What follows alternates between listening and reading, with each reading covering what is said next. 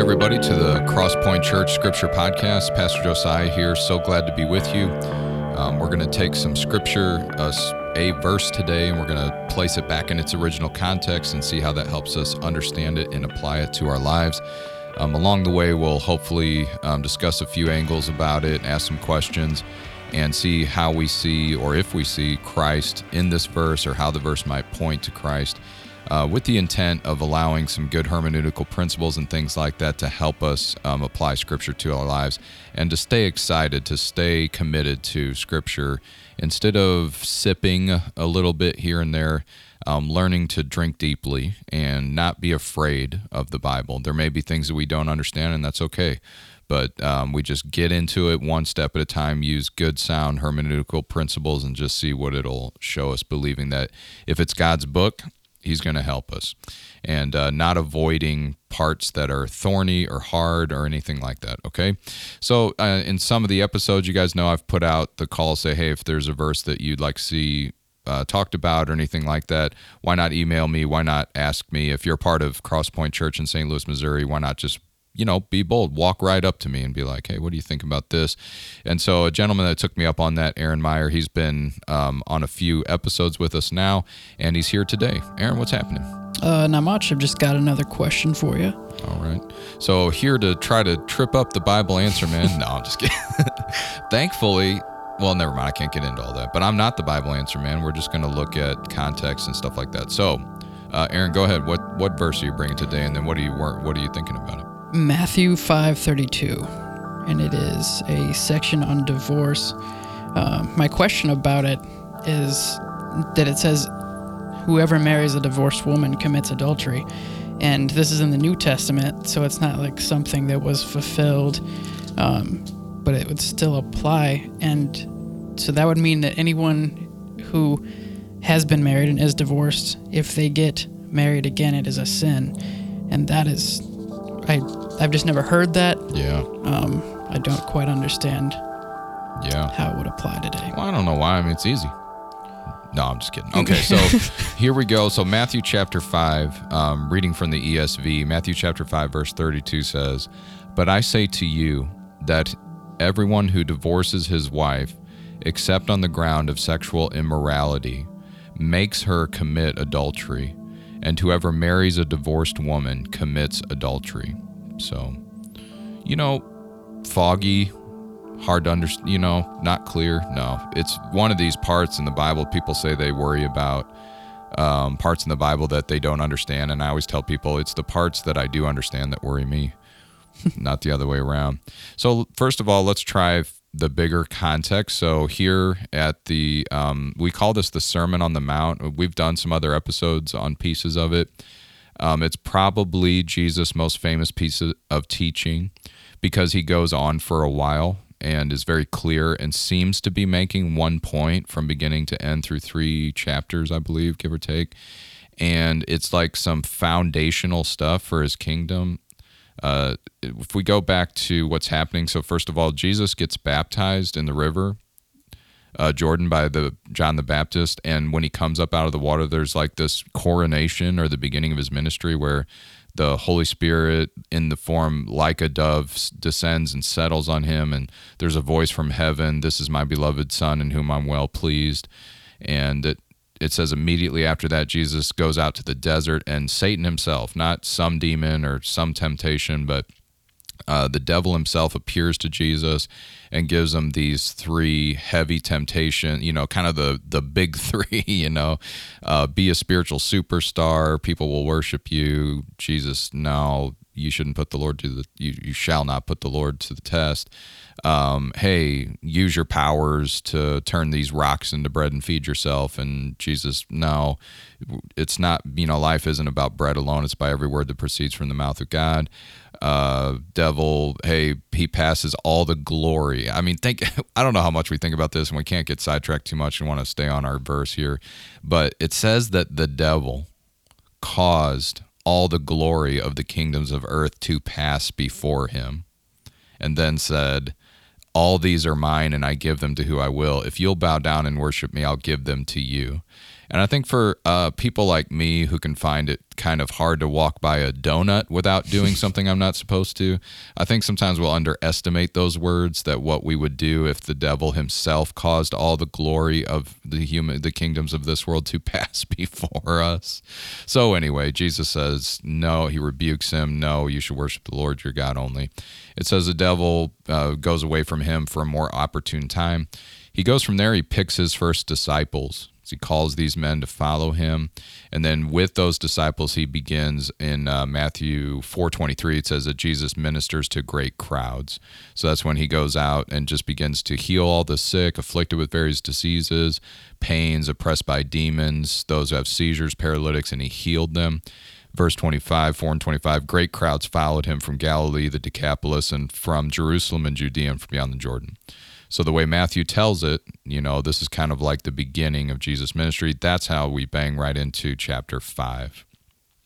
Seeing the crowds, he went up on the mountain, and this is verse 1. He sat down to his disciples, and his disciples came to him, verse 2, and he opened his mouth and taught them, saying.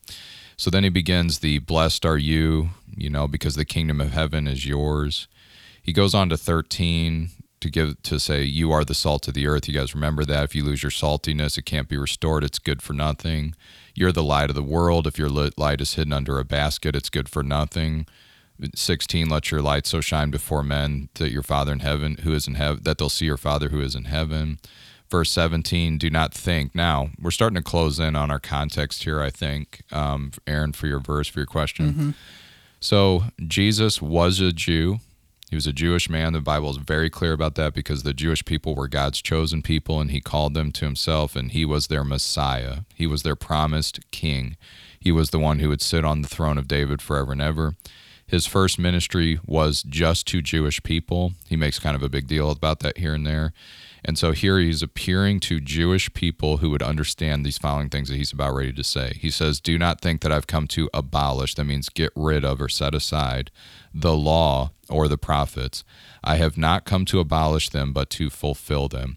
For truly I say to you, until heaven and earth pass away, not an iota, not a dot, will pass from the law until all is accomplished. Therefore, whoever relaxes one of the least of these commandments and teaches others to do the same will be called least in the kingdom of heaven. But whoever does them and teaches them will be called great in the kingdom of heaven. For I tell you, unless your righteousness exceeds that of the scribes and Pharisees, you will never enter the kingdom of heaven. He goes from there and he begins this thing, which will dovetail into Aaron's question. He starts on anger. He says, you've heard that it is said of old, you shall not murder, and whoever murders will be liable to judgment. So this was like the accepted level of the law here. Jesus takes it from that outward working murder, the result of hatred for somebody, the ultimate result of hating someone. And he, in verse 22, he pushes it into the heart where Jesus and the Holy Spirit want to deal. He says, but I say to you, everyone who's angry with his brother will be liable to judgment. Whoever insults his brother will be liable to the council, and whoever says you fool will be liable to the hell of fire.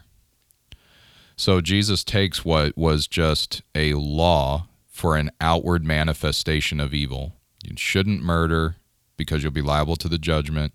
And Jesus says, in the kingdom of heaven, your heart is on trial. So you can is no more like, well, I didn't murder anybody. Now, I hate everybody I know, but, or I hate this person, and so it's okay, but I haven't acted on it. And Jesus kind of takes the first shot at that, like there's something new here. The law of righteousness is being applied to our hearts. So then he goes on, he fills that out a little bit. He takes next to lust, and he does the exact same thing. So now in verse 27, you've heard that it was said you shall not commit adultery, the outward manifestation for these people in that day, adultery.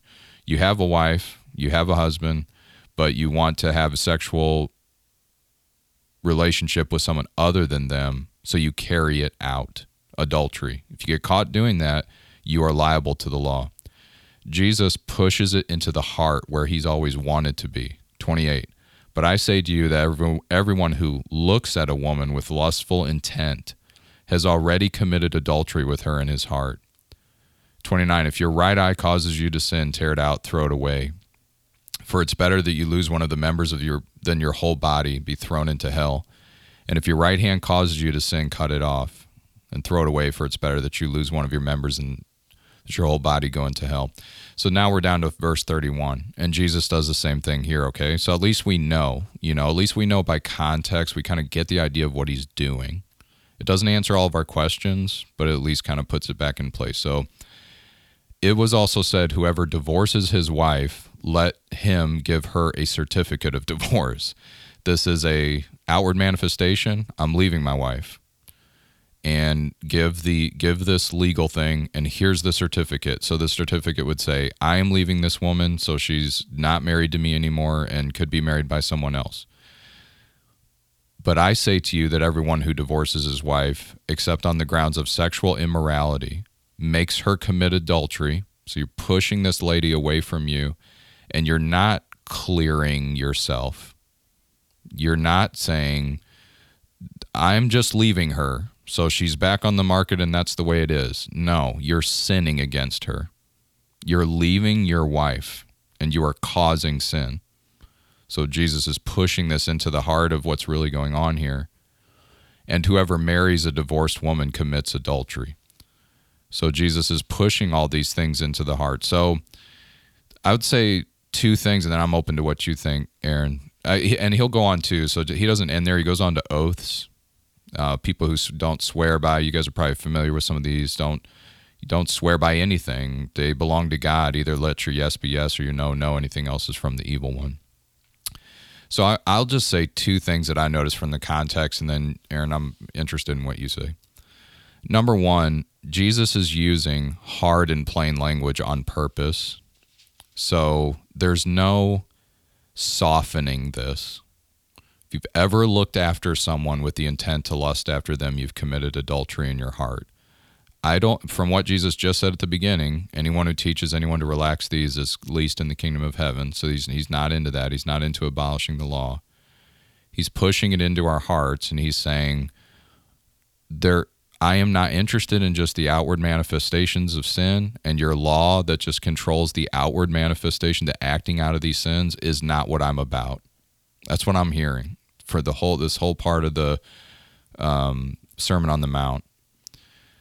So that I guess what I'm hearing when it comes down to divorce is, you guys think you've got a little system here that takes care of divorce. If you just do this legal thing and be like, here's the certificate, I'm done with her, you're good. And if I understand right, Jesus is saying, you're not good. You've caused sin and destruction. Divorce causes sin and destruction and sexual immorality, and if you think you found a way out of it, you're wrong. That's what I'm hearing, because that's what I hear him doing with the rest of it. You think you can be angry with people as long as you don't murder them? Wrong. Your heart is filled and polluted with hatred for your brother, and the kingdom of heaven is here, and that's not okay. You think you can look after people as long as you don't touch them, you're good? You're wrong. That's adultery in your heart, and the kingdom of heaven is here, and it's not cool with that. So that's the first part. I mean, and what do you think, Aaron? That's just the first part of what I'm hearing. Yeah. All the other ones, I think that definitely applies. That's why this one stood out to me, is because I feel like it's different than all the other sections. Yeah. Let me try this, and you tell me. So to me, it seems the same. Here's why. First of all, if I understand New Testament theology at all, no one can make you sin in a way that would cause it to be to your account, so to speak. Like, if I force you to do something, it's me. I'm being aimed at. I did it. I'm the one who's wrong because I'm forcing you to do something wrong, Yeah. So if I understand right from the context, this is not saying that this wife who gets put away by her husband, because we know also from the cultural historical context, it was not really up to the woman. The men here had the power culturally, and so they're the ones who are being addressed. If you notice that, whoever divorces his wife, let him give her. But I say to you that everyone who divorces his wife, except on the ground of sexual immorality, makes her commit adultery. If in my estimation, just judging from the context here, this charge is being laid at the feet of men who put their wives away, except because they didn't want to be married to them, except on the grounds of sexual immorality, if I understand right. It's not saying this lady is sinning. It's saying, if you think you were doing anything else except for causing someone else against their will to fall because you're putting them away from you, you're wrong. You haven't cleaned it up or taken care of it because you gave this certificate of divorce.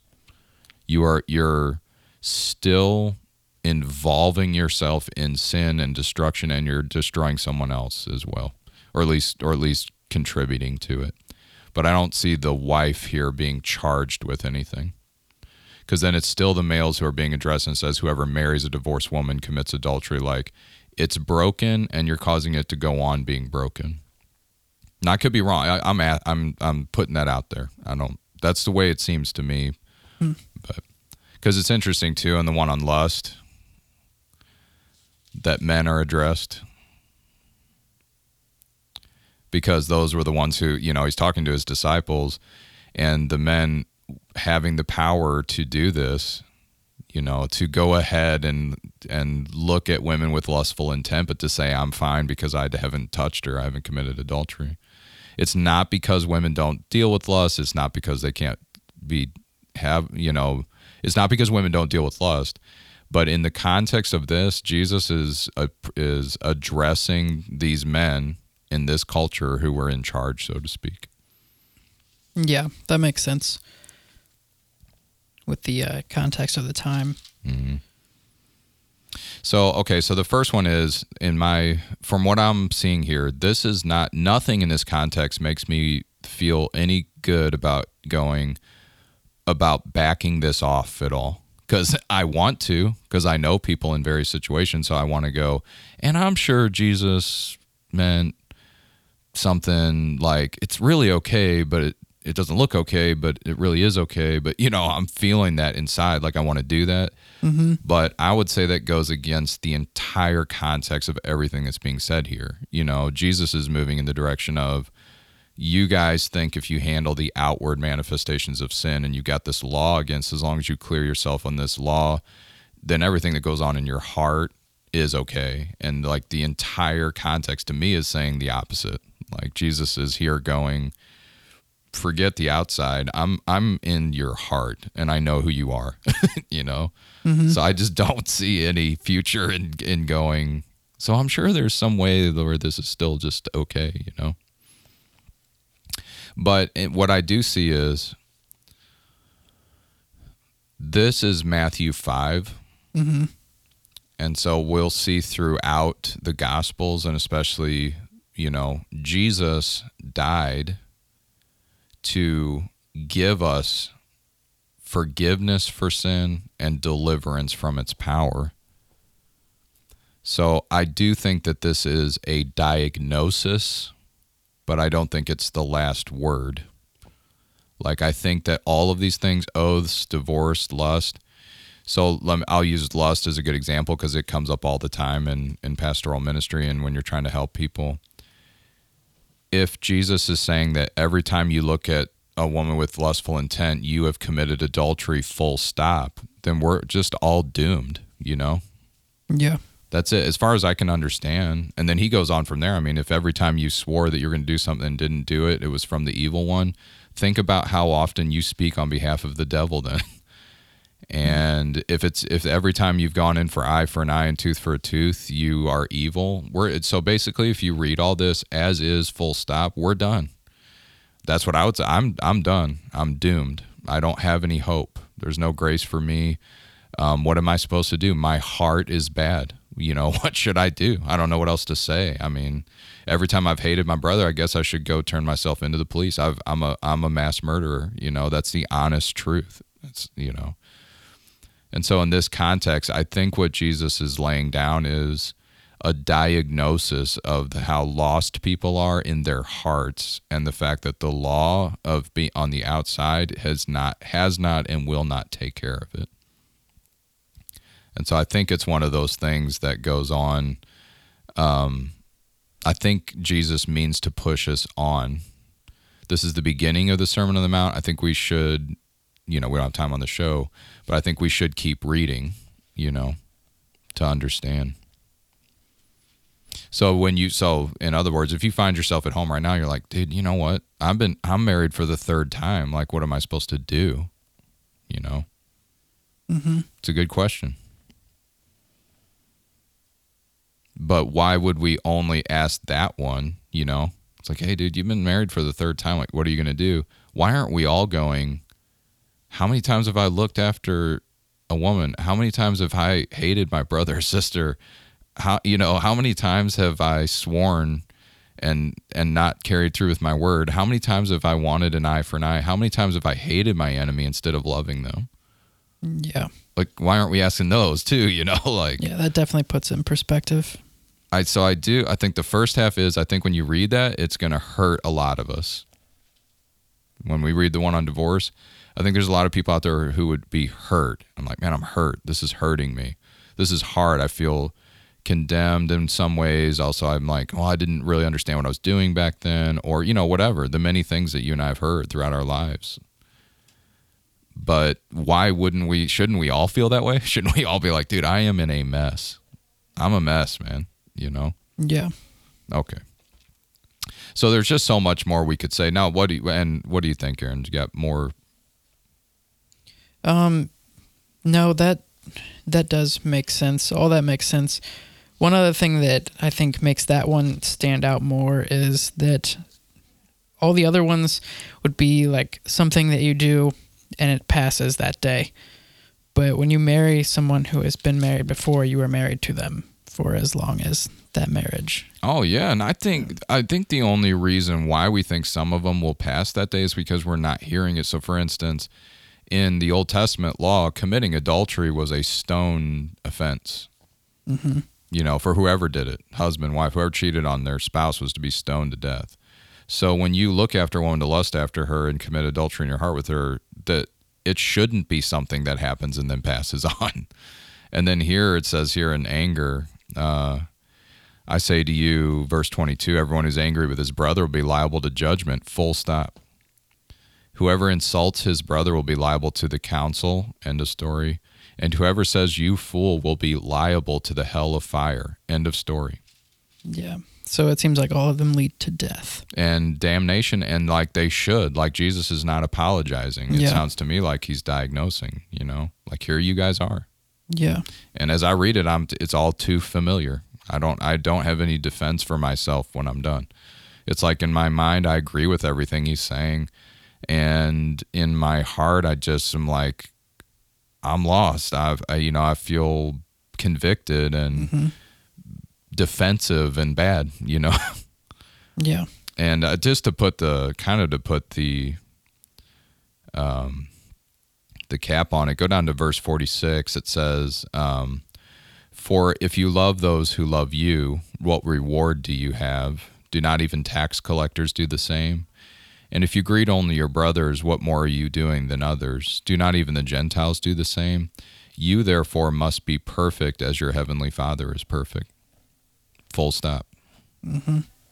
So all I would say, there's tons of what we could say, and obviously there's books written and all this and everything, but just trying to stick to the Crosspoint Scripture podcast type thing. I think from the overall context, I think I see what Jesus is doing here. I'm not happy about it. I feel convicted, but I feel like maybe I need to be, and I'm ready for chapter 6, Like, I can't say it's wrong. I can't say Jesus is wrong about me, and I can't deny that the picture he's painting here of a righteousness in my heart that exceeds that of the Pharisees sounds good and right and like it should be. I'm into it. But I'm not equal to it. I'm not there, So it definitely does leave me wondering what else he's going to tell me. Yeah.